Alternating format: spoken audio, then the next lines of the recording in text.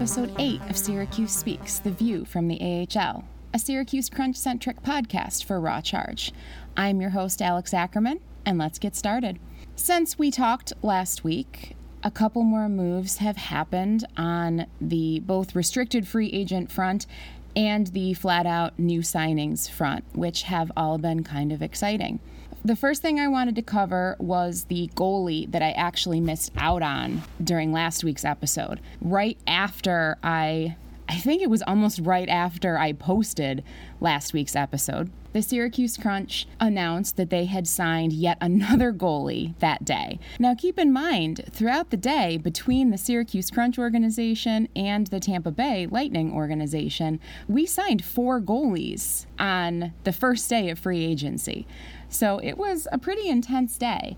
I talked about Scott Wedgwood, who we signed for us to be our number one, and we also signed a backup for Wedgwood in Spencer Martin.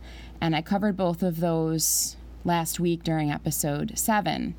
What I missed, because it happened right after I posted, was the signing of a third goalie for our organization, who will end up probably being the 5th overall in terms of hierarchy. And this one was Zachary Fucale, and I believe I'm pronouncing that correctly. Again, you all know that mispronouncing things is kind of my thing, but I swear I did try to look it up on YouTube this time and do my best. So Zachary will probably end up being in the ECHL unless he somehow impresses more than Spencer Martin does and kind of gives him a race for that backup position. But I kind of doubt that that's what's going to happen. So he appeared in 5 games with Chicago last season, and he only won one of those games. Basically, this guy is looking for an organization that's going to give him a chance at minutes somewhere, probably with the Orlando Solar Bears to start. And he's looking for a chance to maybe get back into the AHL if he can. During his last season in the ECHL, he played in 34 games with the Fort Wayne Comets and went 29-3, which is not bad at all for an ECHL goalie, especially since the ECHL can be an even more volatile league than the AHL can be when it comes to player assignments and guys missing and those kinds of things. So he can definitely be a decent ECHL goalie. I think it remains to be seen what he can do in the AHL, but you never know, he might get a chance this upcoming season. So he is someone who is new to our organization. Someone else who is new to our organization is actually someone who was just signed, I believe, just yesterday, and that is Jamal Smith. Smith is a forward, and one of the things that I was kind of calling for way back when, about a week ago, was a veteran forward in addition to Chris Mueller that the Lightning also signed on that first day of free agency. As usual, I am pretty much aware of the load that AHL teams ask their veterans to take on. And with losing Dumont, Bournival, Kevin Lynch, it seems like they're going to have come in on a tryout to see how his health is. Who knows where that's going to go? I'm hoping he's going to be able to at least snag an AHL contract and be able to have a really big year and prove that he comes back healthy. But he's a little bit of a question mark. Right now, our forward corps was looking kind of young, so it was good to see another move made to kind of hopefully secure another veteran forward here in Syracuse. Smith is really popular from what I can tell. I got a lot of positive feedback on Twitter from both people who have watched Smith play as fans and also from some media like Patrick Williams talking about how they really like this signing for the Crunch.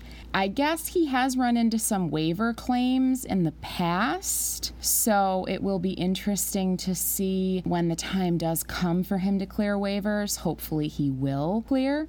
He has spent most of the last past season between the Dallas Stars organization and the Boston Bruins organization. Most of the season he spent in the AHL with the Providence Bruins, where he was a pretty steady presence out there. From what I heard, he's a very physical guy, but he's also very personable. He's kind of the guy that fans tend to gravitate towards down here. So, and again, he will definitely be a suitable fill-in, just as kind of the Lightning expect out of their veteran forwards, should they need to call on somebody like that. I think this is another good, solid signing for us. And my hope is that, like I said, if we do need him down here and if the Lightning try to send him down, that he'll clear waivers and we'll get to see what he can do. So those are kind of the new guys to the organization. Since last week, we have also had some news on the restricted free agent front. We have a handful of restricted free agents, mostly for the Lightning, but there are a couple of guys that could make an impact down here in Syracuse that have to be re-signed still or that now have been re-signed. And we have 3 of them that have their contracts taken care of and they're good to go. 2 of them are probably earmarked for the Lightning, although there might be an asterisk next to one of their names. And the other one is a guy who was an impact player for Syracuse last season, but who might not make it to Syracuse this upcoming season. So first, for the Lightning, Cedric Paquette was qualified and has been signed.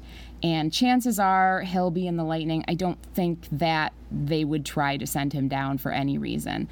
Really with Paquette, the hope is just that he stays healthy. He has had a lot of health issues. It seemed like last season, not a month went by where we didn't hear that Cedric Paquette had left a Lightning game with an injury and was not expected to return and would be reevaluated. Hopefully Paquette can have a healthier year and prove that he still deserves to be in the NHL, because I think that there are some questions about that right now. It's really hard to evaluate a guy who's never healthy. So I think for Paquette, the hope is just that he will have a healthy season. The other guy that the Lightning re-signed that spent last season pretty much with them was Danik Martel. Martel was acquired from the Philadelphia organization in about the middle of last season. He spent some time down in Syracuse on a conditioning assignment, but most of it was spent up with the Lightning. Now, Martel's an interesting one because, of course, I don't think he factors into the Lightning's long-term plans. He's not someone that they're ridiculously invested in. So he could, depending on what happens with some of those other forwards that are out there, spend some time in Syracuse as long as he can clear waivers to get back down here. My guess is that if everything goes right with maybe a guy like Carter Verhaeghe, who was also re-signed this past week, Martel might end up spending some time in Syracuse. Because to be honest with you, if you're weighing a Carter Verhaeghe versus a Danik Martel on waivers and which one would probably pass through easier, my money's on Martel passing through easier than Verhaeghe. Verhaeghe made a name for himself last season, and I bet there's a lot of NHL teams that are kind of interested in seeing what he could do at the NHL level. So it could very well be that the Lightning might end up sending us Martel and keeping a guy like Verhaeghe. Or maybe Alex Volkov super impresses in camp this fall, and he ends up staying up, and then they have to make room somehow. So it'll be really interested in seeing where those players go and how rosters kind of fill out. As of Tuesday, this will probably go up Monday night like always, as long as I can get it edited and get it out in time. Sometime this week, hopefully Tuesday, but it might end up being a little bit later, Justin is actually going to be publishing his roster preview for the Syracuse Crunch as things stand right now. Hopefully that can give us an even better idea on paper of what our roster is supposed to look like. Beyond that, another question mark about our defense was actually answered this past week when Hubert Lebris was signed by another organization. So there were questions about whether the Crunch was going to end up bringing him back or not. He was on an AHL deal with Syracuse this past season, but as we got a little bit further into free agency, it kind of became dimmer and dimmer. And honestly, re-signing, I guess it's a re-signing, bringing back, we'll go with bringing back, veteran defenseman Luke Witkowski kind of made Hubert Lebris expendable. Well, news broke on Monday that Lebris has actually signed with the Belleville Senators. So he will not be back, so that question about our defense has been definitively answered. So, one of the other guys that we're kind of waiting on is actually Nolan Veilleux. There's been some questions lately about whether the Crunch are still interested in him or not. I've seen fans kind of wondering aloud as to what's going on there. Nobody is really sure about the contract option that the Crunch had with Veilleux, whether it's too late to exercise it now that free agency has started. I'm not exactly sure about that myself. I tried to do some research but couldn't really find the answer. Regardless, he has been qualified by the Orlando Solar Bears, our ECHL club. So I guess he's only a phone call away should we end up needing an in-betweener on our blue line, which honestly, I kind of feel like that's the one thing we're missing right now, are those kind of betweener guys. But regardless, I think our blue line, honestly, our team is really starting to shape up. So definitely be on the lookout for Justin's writing about what our roster is shaping up to be. And I'm really excited to get that out into your hands and to let you all see what he has to say.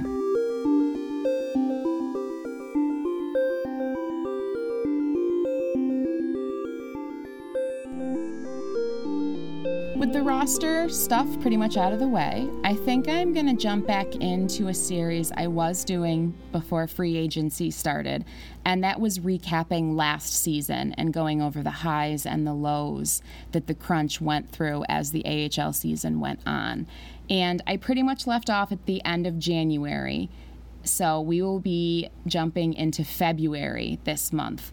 Given the signings and everything we've had to talk about so far, I'm only going to do 1 month to try to keep this podcast at a manageable length. So I'm just going to go with February and talk about some of the lows and highs of this. As always, if you're looking for some of the articles that I'm referencing, they will be in the Raw Charge show notes on our site once this goes up Tuesday morning. So make sure, if you would like to check into some of the articles that I mentioned or anything about the free agents or restricted free agents that the organization has signed, I have linked to some of those articles over there too. But you can also find any of this information on the Raw Charge website. And if you can't find something, please connect with me on Twitter and just ask me where to go to find something. I will be more than happy to point you in the right direction. So if we look back at February 2019, it was a short month, as February usually is. So February was a rough month injury-wise, which it feels like I've said that a couple times now, probably because I have. The month saw a rash of moves being made because of injuries at both the NHL and the AHL level. Up with the Lightning, Erik Cernak ended up injured, so Jan Rutta was recalled, and that was, one of the first recalls that Rutta saw and kind of the beginning of the end of his career down here in Syracuse. In the Crunch, we had Troy Burke, Denis Jan, and Taylor Radish all missing from our roster for quite a big chunk of that month. They experienced some injuries which really hurt the Crunch's depth and ability to kind of cover up any other guys that were missing. And one of the things that we had touted all season was the Crunch's scoring depth. And I know we talked in January about how the lines were starting to click, more than just the first two lines were really beginning to roll. Well, then you have players like Radish and Burke and Jan go down with injuries, and all of a sudden things are looking a little shallow again. News also broke that Kevin Lynch had yet another setback in his recovery. As we know, all of those setbacks ended up basically making it so Lynch didn't play last season and wasn't able to. So as I discussed in the first segment, the Lightning is going to be bringing him back on a tryout basis with the hopes that he will be able to show enough during camp and preseason to be able to roll that tryout basis into a full-time contract of some kind. So hopefully he will be back. But if I remember correctly, February was kind of the month where we really began to wonder if Lynch was going to be able to make it back. And unfortunately, the answer to that was no. The other low that kind of dominated February was that the identity questions about the Crunch continued. And the funny thing was, the team basically had an identity at this point in time. Really, Justin kind of pinned it immediately. The Crunch's identity was a team that could play fast, relentless hockey, outlast their opponents, and do what they needed to do to get to the net and score. That was the team's identity last season. Perhaps it was because of injuries, perhaps it was because of missing players. Regardless, the Crunch continued to struggle with appearing consistently with that identity, both in front of their fans and in away arenas, which is weird in a lot of ways. And, honestly, I kind of feel like I need foreshadowing music of some kind, because the team's inability to play to that identity, that fast, relentless hockey, really sunk them in the playoffs during that first round matchup against Cleveland.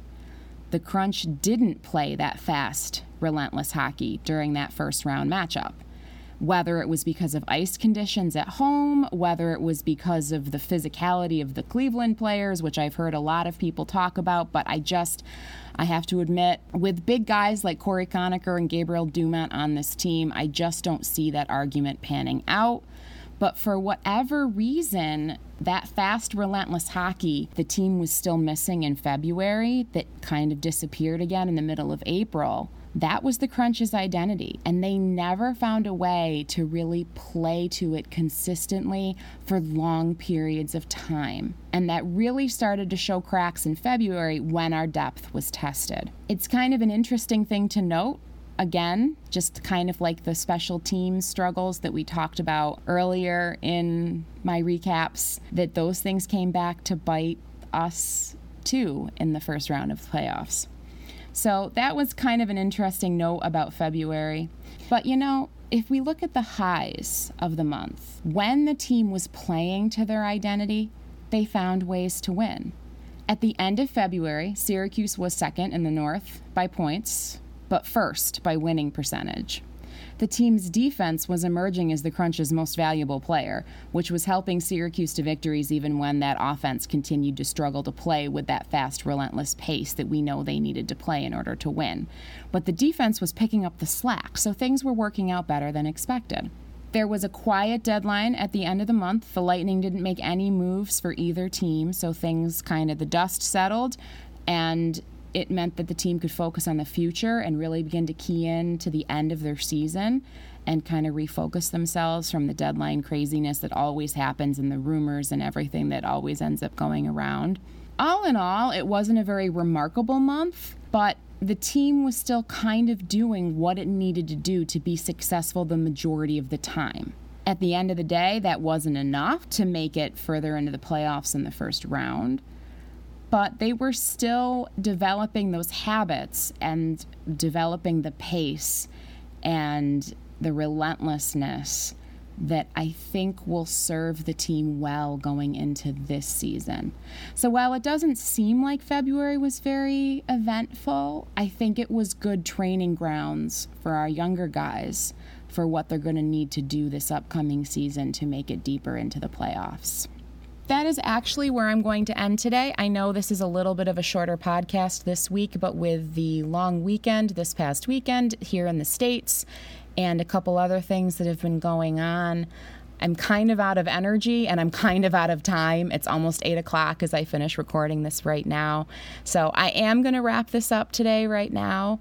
But I do hope that you will join us next week for more Syracuse Crunch talk. Thank you so much for joining us this week. I would also like to thank the Technologia Project with TST BOCES. For those of you who didn't tune in to the first couple of episodes, it was this project that allowed me to get the training and find the resources to be able to produce this podcast. So I want to thank them for that opportunity. I'd also like to thank BioUnit for our intro music and ScanGlobe for our segment music. Those are two groups that have put their royalty-free music out there on the web for people to use in podcasts and other media productions. So big thanks to them for that. My Twitter handle is Allovimo, at ALLOVIMO. Please feel free to tweet at me any comments, questions, concerns, feedback, anything you have for me over there. Also, make sure that you're following Raw Charge and that you are checking out the stories that have been posted on the website. And again, I can't recommend Justin's roster preview enough. Sometimes I think that it's hard to visualize these things if it's not written down on paper. So please make sure it's supposed to go up Tuesday morning at 9 o'clock. So please make sure that you check that out too when you have a chance. And again, I thank you all for joining us this week. I hope you have a great week, and I will see you next time. Bye-bye.